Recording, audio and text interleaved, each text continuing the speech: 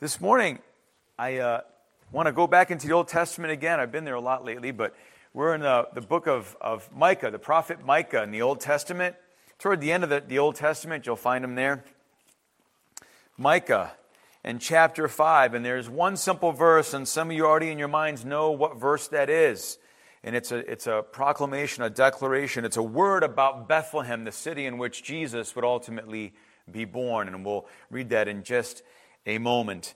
But I just want to encourage you that as we think about Bethlehem and as we think about the birth of Christ, as we're approaching Christmas Day and we celebrate Christ's birth, I want to remind you that if I could call the title of the sermon, it would just simply be Bethlehem, a most significant little town. In fact, it might be the most significant little town ever. Bethlehem. You know, we sang that song, O Little Town of Bethlehem, and I love that line as I just prayed, and we were singing, Oh, come to us, abide with us, our Lord Emmanuel. And it's a reminder that God is still with us. He came, He dwelt among us, He left, but then He sent His Holy Spirit. Jesus sent His Holy Spirit, and then He's never going to leave us or forsake us. What a blessing that is. Oh, come to us, abide with us, O Lord Emmanuel. You know, as great a song as that is that we sang, Bethlehem back in the day wasn't much of a village to really talk about or a town to talk about in Jesus' days. It really wasn't. Back then it was this obscure little village, right, that would not have impressed us. It wouldn't have. We wouldn't have been enamored by it, nothing spectacular about it. A little place with just a few amount of people. Some believe there may have not even been 1,000 people, maybe much less than that. So they're not sure 100%. But it was a small set of houses that were scattered along the side of a ridge and protected by a wall that was in a bad state of repair. That's what it looked like. Little village. You know, God could have chosen, instead of singing, O Little Town of Bethlehem, we could have sang the song, Oh, Great City of Jerusalem. Could have done that. I mean, it could have been that way if God so chose, right? It could have, but it wasn't to be. That wasn't God's plan. Or maybe even Hebron, which has so much significance, or any number of significant other impressive cities. But He didn't do that. He chose Bethlehem. Bethlehem. It was said in Micah chapter 5, if you're there, Micah chapter 5 and verse 2, 700 years before Jesus was born, the prophet Micah says, and God says to him, But you, Bethlehem Ephrata. I know, I'm saying it like a Ukrainian would say it. Bethlehem Ephrata. Though you are small among the clans of Judah, out of you will come for me one who will be ruler over Israel, whose origins are from old, from ancient times. God had a plan. Amen? Notice that the prophecy says in our text, and the prophet Micah says here, he says that it's Bethlehem Ephrata. Why? Why is it Bethlehem Ephrata? Because you know what? There are two Bethlehems in Israel. Did you know that? There are two Bethlehems. One is way up north, and it's just a few miles from Nazareth, where Mary and Joseph lived. And the second is about 75 miles south of Nazareth. 75 miles. It's a long trek by foot or by donkey or a little caravan. It's a long ways to go. Right? Nothing for the hyper marathoners who run the 100-mile marathons, right? Nothing to them. But it's a long trek. And its proper name is Bethlehem Ephrata. And that is exactly or precisely what the prophecy declared here, that God declared 700 years before Jesus was born.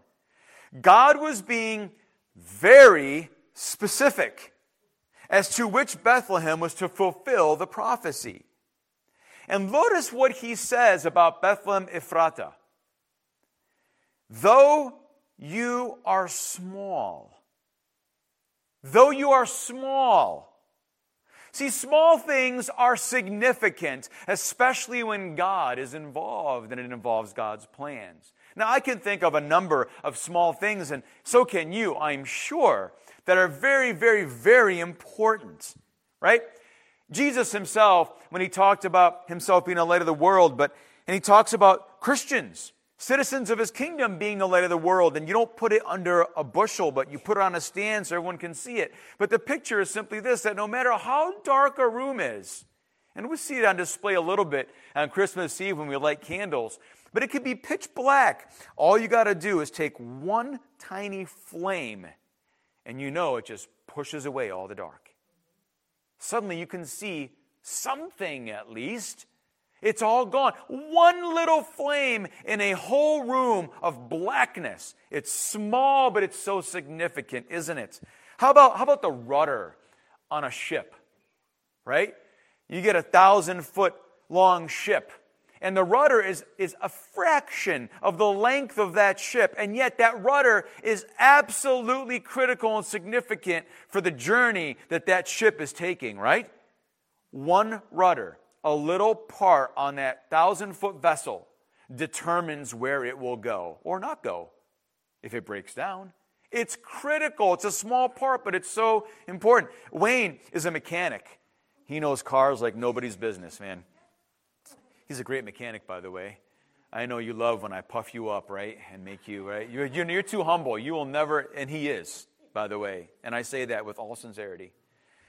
And I remember going and watching him do some things, and like the little cotter pins, pretty important, aren't they?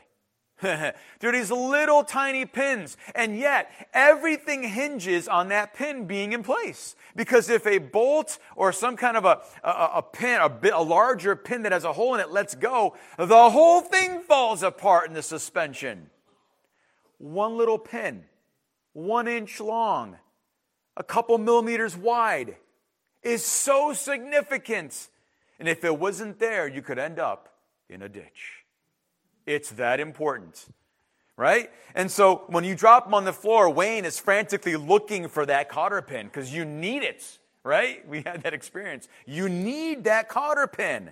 Really, really, really important. But I think about other little things. I can go on and on for the rest of the day. I won't do that. But Jesus talked about the mustard seed. It is so little, but look what it produces. And he talks about our faith, even though it is little. Faith is faith, but even though it's little, small as a mustard seed, it results in eternal life. A belief that brings eternal life through our Savior Jesus Christ, right? It's so small. I think of small or insignificant people in our eyes. I could list dozens throughout Scripture. But what about Joseph?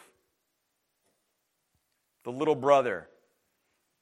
You're nothing. We don't care about you. And look what God did through him. What about David? Little shepherd boy. And that whole... there's so many things, lessons for us to learn there and how God used him. What about Gideon?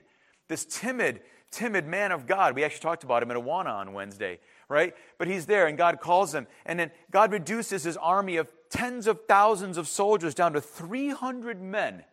Small. That's a joke. It's insignificant. And they destroy all... They're victorious. Let me put it that way. They're victorious over the whole Midianite army. They're victorious with 300 men. It looked so small. What about the 12 disciples? A small group of Christ followers during Jesus' lifetime. And look at what they've done. Look at us now. We too are followers of Jesus. Small, simple, some were complex and complicated individuals that followed Jesus, but most of them were just unknown. And they followed Jesus.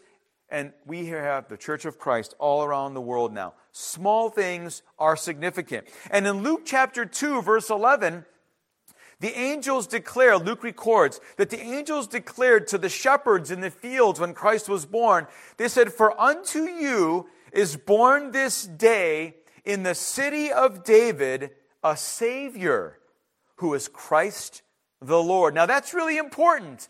Everything's important, right? It's all important in the Word. You see, Bethlehem was the city of David. It was where David had been born. If you look at history and you understand David's story.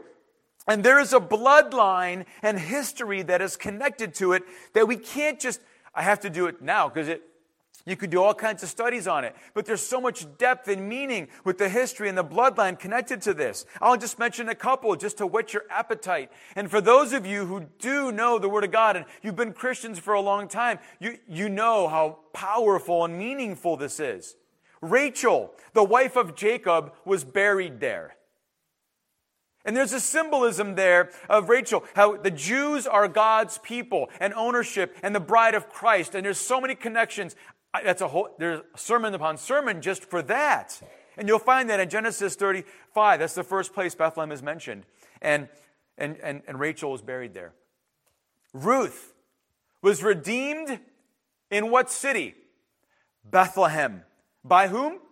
Boaz. Boaz redeems her, and you'll find that in Ruth chapter 4. I'm just jumping a little bit here, but there's amazing history and connection to Bethlehem and significance to this little tiny town. And Ruth speaks of that city being a place of redemption, especially through Boaz. And it was again in Bethlehem that David was not only born, but in 1 Samuel chapter 16, remember that David was anointed the king of Israel by Samuel in that town. Bethlehem. Bethlehem. What a powerful place. And therein, here's the thing. This is what makes this a most significant little town. Because this is the reason that Jesus was born in Bethlehem, Ephrata. Jesus was the promised Messiah. That means everything. It really does. Notice in our text that we read from Micah, the words. He says, "For out of you will come for me one who will be ruler over Israel." Out of that insignificant little place, in human eyes, and in God's plan, huge, right? But there's promise there, out of you. Though you are small, you might think you're insignificant. My plan is grand. The ruler that I am going to set up, and he will come forth. He will be born there. He will come for me. Those are important words as well that Micah writes down. For out of you will come for me. What that means is that the ruler who will be born in Bethlehem is born for God's ordained purposes. No one else. For God's ordained purposes and God's plan to be fulfilled will come unto me, for me, not for the Jewish people specifically politically. No. But for me, for my plans to revolutionize the hearts of men and to cast out and break down the curse and the spell, if you will, of sin upon men. That's what he did. That's what God's plan was. I will send Jesus, and out of you will come for me one who will be ruler over Israel. He was the Messiah, the anointed, the predicted, the chosen one who would be a king out of Bethlehem, Ephrata. Many of the Old Testament prophecies declared that the Messiah was to be of the line of David. If I were to read all of them, we would be here for quite a while. We would. But I'll just read Isaiah chapter 9, one that we know. We read it around Christmas time very often. Isaiah 9, 6 and 7, the prophet says, "For to us a child is born, to us a son is given, and the government will be on his shoulders, and he will be called Wonderful Counselor, Mighty God, Everlasting Father, Prince of Peace. And the increase of his government and peace there will be no end. He will reign on," catch this, "he will reign on David's throne." He will reign on David's throne and over his kingdom, establishing and upholding it with justice and righteousness from that time on, and here it is again, forever. There will be no end. Forever. The Messiah was to reign on David's throne. And everyone in Israel, every Jew knew it. That was part of their history. It was bloodline. They knew, they understood that. And so when the angel appeared to Mary to tell her that she would bear the Christ, this is what the angel declared in Luke chapter 1, verse 32. "Your child will be insignificant, and he will be called the Son of Joseph. See, you don't have it open in front of you, but that's not at all what she said. I'm only playing on the idea of the insignificance and that we can get caught up. And he was declaring great things. Your child will be great and will be called the Son of the Most High. That's Jesus who was born in Bethlehem, Ephrata. I mean, that makes me excited because, this king who came for his people, he's the king of my life as well, and he's our king as his people, and he rules perfectly and forever, and it's amazing, and he's powerful, and nothing will ever strike him down from his throne. And the angel continues and says, the Lord God will give him, catch this again, the throne of his father David. Every Jew knew it.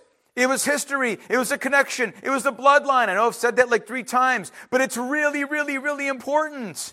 And the Messiah was to be the son of David sitting upon his throne. And in Luke chapter 18, I'm jumping, there's many other references, but in Luke 18:39, there's a blind man that comes to Jesus. And what does he do? What does he cry out? Well, how does he cry out for mercy? He calls him, Son of David, have mercy on me.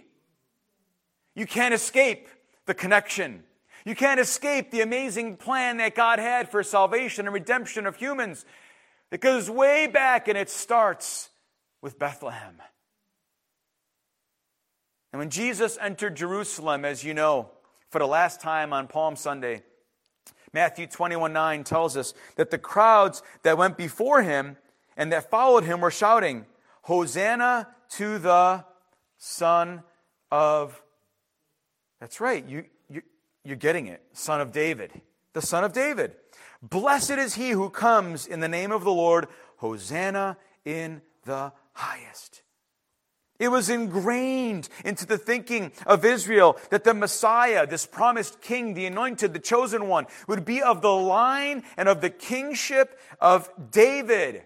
And God, and I'm telling you, man, God drove this truth home not only by prophecies that declared that he'd be of the line of David, but also by his very choice of the birthplace of Jesus. Powerful stuff when we see it that way. And the angels declared, of course, that this was Bethlehem, the city of David. That's the reason. That's one of the main reasons why it's Bethlehem Ephrata. It's because of these things that Jesus was to be born as the Messiah, the king over Israel, and sit upon the throne of David in that bloodline. I believe there's another reason that God chose Bethlehem Ephrata for Jesus' birthplace. Throughout the Bible, if you notice, there are people and cities that are renamed because of a message that God wants to give us. You'll find that. You'll find, for example, that Salem in the Old Testament is renamed Jerusalem. Thank you. You'll find that Jacob is renamed Israel. You'll find that Simon is renamed Peter. You'll find that Saul is renamed in the New Testament Paul. And there are others in the Old Testament as well and throughout. And listen, I believe in the same way that choosing Bethlehem Ephrata for Christ's birthplace had a lot to do with the meaning of its name. Now you might know this, but I want to remind you of this in case you've forgotten. See, it wasn't just the fact that this is where David was born, where he was anointed, and it was on the throne of David that Jesus would sit and he would rule in that Davidic line. It was that, yes. But really, when you think about it, when it comes down to it, it's all about this. It comes down to this, that out of Ephrata comes this ruler over Israel, right? But not only that, this name Bethlehem simply means, and it's so powerful, house of bread. House of bread. Now, when you hear that, doesn't that, for you, if you're a Christian or if you've heard the stories or teachings of Jesus, doesn't that for you, where is that connection? Doesn't it bring connections to you? A powerful connection that you just can't escape. And it's all deliberate and it's on purpose. God had a plan. He knew what he was doing. And it is that this little insignificant small town was actually very significant. Bethlehem, the house of bread. Jesus declared in John chapter 6 and verse 35, I am the bread of life. He who comes to me will never hunger, and he who believes in me shall never thirst. Never. Not like, but never thirst. You see, Jesus' birth was more than just a historical event, and it was. It was more than just, as we would say, this cute little story that we can, tell our kids or that we can share with our kids and read in coloring books and watch little video clips about it, how cute it was, and the sheep are around him, and Mary and Joseph, and all the other animals, and the Magi come and bow. It's more than that. Jesus came to radically change our lives. People's lives, humans' lives, and the religious order, if you will, forever. Forever. Jesus came to be our bread of life. He came to be our bread of life. We eat, you've heard this, we're familiar, but we eat a lot of bread in this country. Other countries probably eat more because cultural and different things, but we eat a lot of bread. I don't know what the number is. I can't even make it up or pretend I know what it is. But there are all kinds of bread items. I'll even include donuts in that. Can I? Yeah, right? I don't know. But we eat so much bread in so many different forms. And we're blessed, when you think about it, with so much food that we can hardly begin to realize how important just a single loaf of bread can mean to some people. That bread on the counter is one day past the Best By date. Pfft. Where's the trash? I don't. I know a lot of you are shaking your heads. Thank God we don't. It's significant for so many people, one slice of bread. It can mean everything for them. And down through history, as you know, bread has been the main staple of food. Even in ancient Israel, it was a main staple of food. In fact, it's been called the staple of life, right? You go back to the Middle East and to the cradle of civilization, as we call it, and we study history, and bread was huge. Most folks depended on it just to survive. And that's what Jesus was saying. That's what God was saying when he says, he will be born in Bethlehem Ephrata, the house of bread.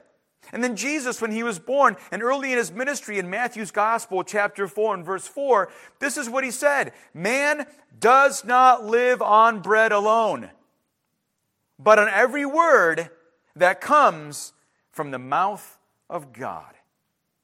Jesus was saying simply this. I'll make it as simple as possible. You need bread to survive, no question.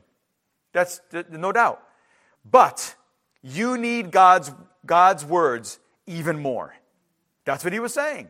You need that to survive in your physical body and on this life on earth. But you need God's word even more. His words even more. For your soul, for your life, to truly live and to be sustained, you need God's word. God spoke through the prophet Isaiah in chapter 55 and verses 1 to 3. And he says, come, God's invitation, come, all you who are thirsty, come to the waters. You who have no money, not even a penny, come, buy and eat. Come, buy wine and milk without money and without cost. Why spend money, he asks through the prophet, on what is not bread, and your labor on what does not satisfy?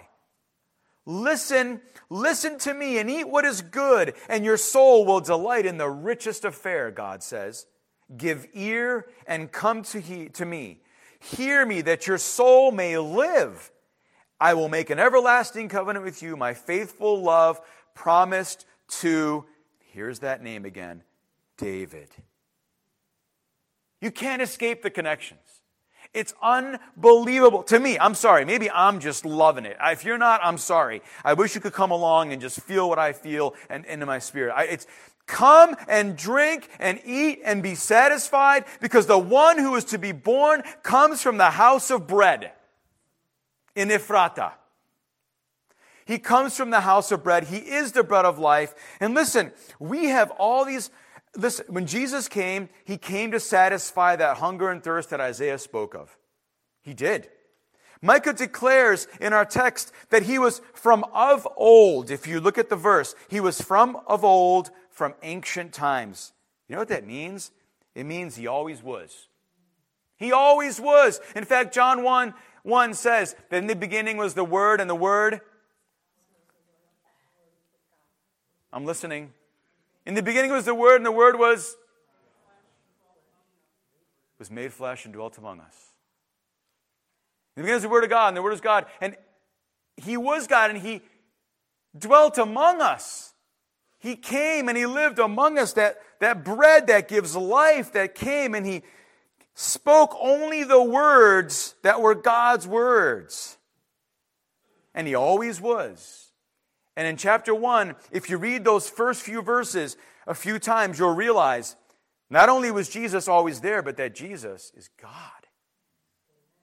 In John chapter 8 and verse 58, not only the prophet says He's of old, from ancient of times. Jesus is talking to the Jewish leaders, and He's making a response to them, and He says, you're bragging about your father Abraham, but you know what He says in verse 58? He says, before Abraham was born, I am. Not I was. He said, before Abraham was born, I am. And I am, He was making Himself equal with God. And that word, and He was right to the Pharisees' face saying, I am the God who always was. I'm self-sustaining, all-powerful, personal God. I am He. And before Abraham was even born, I am. Not I was, I am, which means I always was and I always will be. That is an amazing truth to hold on to. And think about that. You know, when you do your joy thing again, when you say, Jesus or me, when you're grumpy or when you're feeling whatever. Jesus or me. And remember, well, Jesus is the bread of life, and He's I am. I am. Always was, always will be. Blows our mind, but it's so comforting and encouraging, and it pushes us on. You know, we have all kinds of hungers that need to be satisfied in our lives. I don't mean physical ones. I'm not going to make this list of 30 things. Well, we have a hunger for X, Y, Z, and I could list a lot of things. A lot. Right? Just living as a human being. The things that we hunger for, not just physically, but in the deepest part of us, and relationally, and in our minds, and socially, just so many things that we long for, and we're hungry for, and we want to be satisfied, and we keep wandering around without Jesus, and we can't find it, and we're invited to come without any money and be satisfied. But I'll give you just a couple. One of the things that we all hunger for, I'm being careful when I say this, but I'm going to say it. And if you don't like me and you disagree, that's fine. We can talk about it. But every single one of us here has a hunger to be accepted. And I believe that's God-given. Because you know why? Rejection happened in the garden. And there was a reacceptance because of what God did to make it right with Adam and Eve. So every single one of us wants to be accepted. Now, what that looks like or what that means to you, we can philosophize and argue whatever, but we all want to be accepted. Ultimately by God. And that acceptance could only be made if somebody, a ruler, a savior was born in the city of David, the house of bread. It's the only way. I have felt rejected. Have you ever felt rejected? Come to think of it, has Jesus ever felt rejected? Has He actually been rejected? Yes. Yes.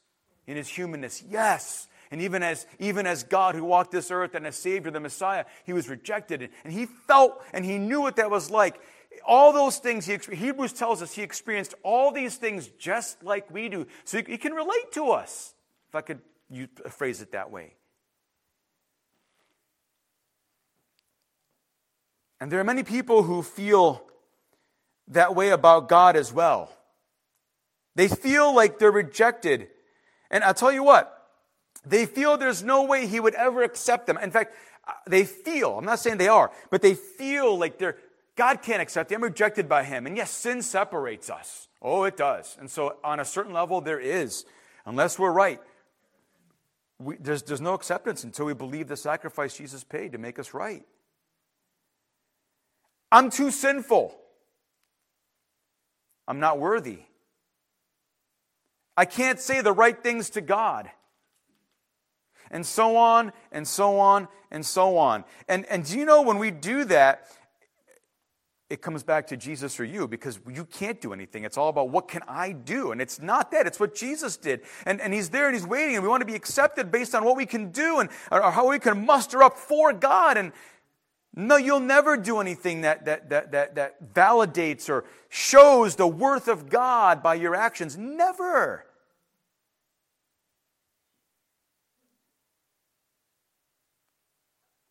I love it when people bring babies to church, right? Like little babies.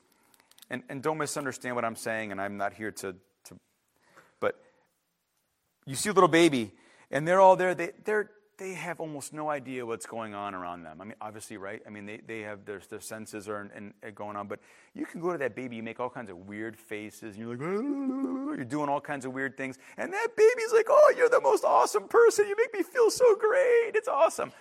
And we do all these weird things with babies, don't we?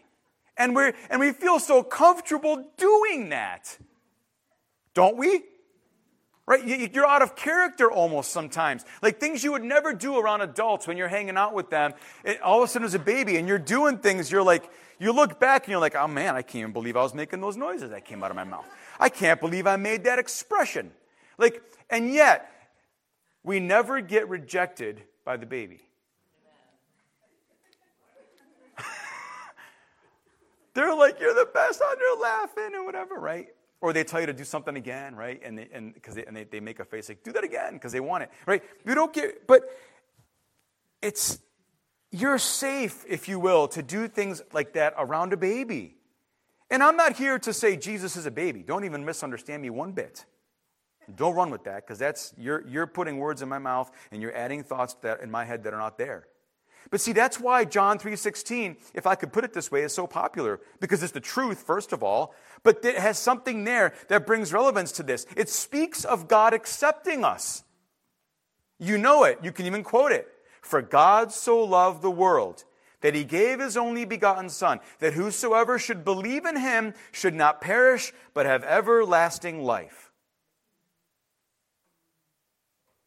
But the next verse says, for God did not send his Son into the world to condemn the world, but to save the world through him. Jesus came to earth as a baby because he came to satisfy our hunger to be accepted by God. And you can go to Jesus just as you are. I know, I don't mean, we can use that loosely sometimes. It doesn't mean you never change. I'm not saying it. But you go just as, he will not reject you. He will not cast you out. If you come to him in sincerity and with your heart and humbly and you realize who he is, he will not turn you away. Jesus came because he wanted to satisfy, God wanted to satisfy our hunger to be accepted by God. Okay, so acceptance. I'll give you another one. I'll give you a couple more real quick. Second one is I think there's a hunger for forgiveness. But see, this goes along with the idea of being accepted, and especially being accepted by God, who will accept us and bring us in when we come to him in faith. True faith. The second hunger I think of is forgiveness. I've had times in my life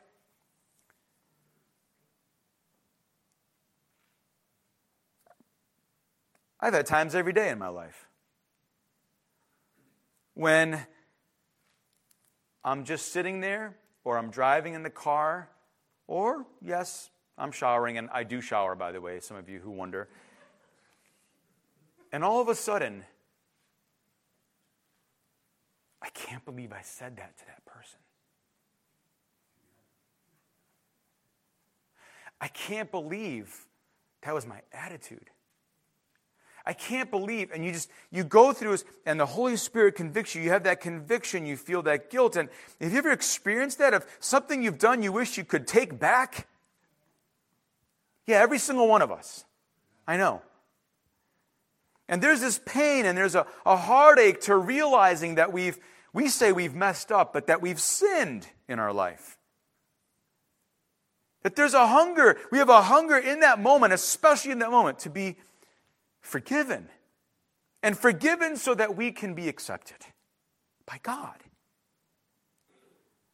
You know, Jesus was born in such a way that you might think he was like just forgotten, not even known about. In a way, think about it. This small, insignificant town in the middle of the night, revealed only to the angel. The wise men come. This small, in the middle of the night, everybody's sleeping. People in Bethlehem have missed it completely, and he's born there. But he's there. He comes to be the Savior of the world, as promised. He will save people from their sins, the angel told Mary. Born in a barn. Laid in a feeding trough. And he's honored by these shepherds who are just shepherds. The circumstances of Jesus' birth were deliberate. God did all of this deliberately. From Bethlehem Ephrata, in the line, the throne of David where he would sit. He did it in this place, Bethlehem, that is called the house of bread, so that the bread of life could be born and minister and satisfy every hunger that we have for acceptance and forgiveness. Paul says in Philippians 2 and verse 6 to 8, that though Jesus was in very nature God, he did not consider equality with God something to be grasped, but he made himself nothing. Taking the very nature of a servant, being made in human likeness, and being found in appearance as a man, he humbled himself and became obedient to death, even death on a cross. Why did he humble himself to become like us? So he could die for us. So he could die for us. So that his blood could cover our sins, my sins. Jesus came to earth as a baby. He became like us so that he could satisfy our hunger for forgiveness. And lastly, the third hunger I think that we need satisfy is the hunger to not be afraid of death. Death is real. I'm going to die. I know it doesn't come as a surprise. You're going to die. And I want to remind you, don't be surprised. And unless Jesus comes again beforehand, I'm not a party pooper, but we're all going to die. We don't have a choice in this matter. You don't. And lots of people are afraid of death. But the birth of Jesus spoke of his death because he was born to die. Now, I don't know where this came from, but I have a list here, and I think it's interesting, and I'll share it with you, that someone once contrasted the scene at the manger with the scene at the cross. Because there was no room for them in the inn, so they laid him in a wooden manger. Now there was no room for him in the hearts of men, so they hung him on a wooden cross. A bright star came and stood over the place where the child was. And as Jesus was on the cross, from the 6th to the 9th hour, darkness fell over the whole land. Joseph and Mary wrapped Jesus in swaddling cloths and laid him in a manger where no baby had ever been laid before, at least that we know of. And now Joseph of Arimathea, being a good and righteous man, he asked Pilate for the body of Jesus. And what did he do? He wrapped him in a linen cloth. And he laid him in a tomb where no man had ever been laid before. And all the shepherds came and they adored him and they went back praising and glorifying God. And then all the people who had gathered to witness this sight saw what took place, and they beat their breasts and they went away when Jesus died on the cross. One of the wise men brought myrrh as a gift for the baby Jesus. And the Bible records that Jesus brought myrrh as an ointment for the body of Jesus. The last thing that the angel said to those shepherds on the hillside was, "Peace on earth, goodwill toward men on whom his favor rests." And the last thing that Jesus said to his disciples in the upper room was this: "Peace unto you. As the Father has sent me, so I send you." Almost everything about the birth of Jesus in Bethlehem spoke of his ultimate destination, which was the cross. Because that's why he came. He came to die, but then to rise from the dead. Now, I want to encourage you with this before we come to a close. Hebrews chapter 2, the writer says this in verses 14 and 15. "Since the children have flesh and blood, he too shared in their humanity, so that by his death he might destroy him who holds the power of death, that is, the devil, and free those who all their lives were," listen to this, "who all their lives were held in slavery by their fear of death." Do we believe it? Jesus came to die so that he could defeat death and free us from our fear of death. That doesn't mean I don't have anxious thoughts and I don't wonder, but he freed us from that, to be free from that bondage. And we know that because Paul himself wrote about that. The resurrection and the hope we have in 1 Corinthians 15. "The sting of death is sin, and the power of sin is the law. But thanks be to God, who gives us the victory through our Lord Jesus Christ." Here's the bottom line: the grave will not hold us down. It will not hold us down. We are victorious over that because of what Jesus did and because he was born to die in your place so that we could have eternal life and that we could be forgiven, accepted, and freed from that spirit of the fear of death. Because Jesus came to satisfy our hunger, to not be afraid of death, you know what he did? He gave us eternal life. He gives us eternal life. The last verse of O Little Town of Bethlehem, it says, how silently, the wondrous gift is given. So God imparts to human hearts the blessings of his heaven. No ear may hear his coming, but in this world of sin, where meek souls will receive him still, the dear Christ enters in. The last verse says it all. Where meek souls will receive him still, the dear Christ enters in. The one who was born in Bethlehem Ephrata, the house of bread. Do you feel insignificant? Have you felt insignificant? God loves you. Do you feel important? Do you feel like you're all that sometimes? Walking with pride and arrogance and sometimes cocky in certain moments. Maybe you are. Maybe there's that one or two people in here. We've all done that in certain aspects of our lives, right? I'm going to tell you as well, God loves you. And if you're the one who feels insignificant all the time, I will simply tell you this. Lift your eyes to Jesus. And if you're the one who thinks you are significant and God still loves you, bow your knee and humble yourself. Because Jesus has come from the house of bread to satisfy your every longing. I can eat bread, but it won't satisfy your hunger. In order for your hunger to be satisfied, you've got to decide to make the decision to reach out and take what God has offered.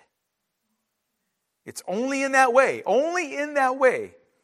that your need, your hunger, your thirst will be satisfied. I don't know where you're at this morning, but if there's anyone here today that you have never, and you know there's a hunger, you're not satisfied, and it's not just a physical thing, it's not even just emotional, intellectual, that you can't reason or ration, but it's in the pit of your gut. I'll tell you what, that's a spiritual thing. And there's only one person who satisfies that hunger and quenches that thirst, and it's Jesus, who was born from the house of bread and is himself the bread of life. Will you receive for yourself, eat for yourself, and be satisfied for yourself? Will you do that? The simple way to do that is to bow your knee and say, Jesus, I'm a sinner. I need you. Thank you for dying for me. And I received your gift of eternal salvation. And then feast on him. Feast on him, and you'll never be hungry or thirsty again. And if you feel like you are, then you got to ask yourself that question again. Is it Jesus or you? And go back to him. Would you do that this morning? Let's pray. Heavenly Father, help us, Lord, to extend our hand out to receive the eternal life that comes to our faith in your Son, Jesus, who is the bread of life. Thank you for your amazing plan that he would be born in Bethlehem, the house of bread. The city of David, where the bloodline connected Jesus all the way back, centuries back. Your plan was and is perfect. Thank you that you don't leave us hungry. And thank you that you offer for us to come. You invite us to come and to eat and drink without cost, without anything, but just to receive from you with open hands and humble hearts the satisfaction only you can bring. We surrender to you, we love you, and we thank you that you were born for us. In Jesus' name we pray. Amen.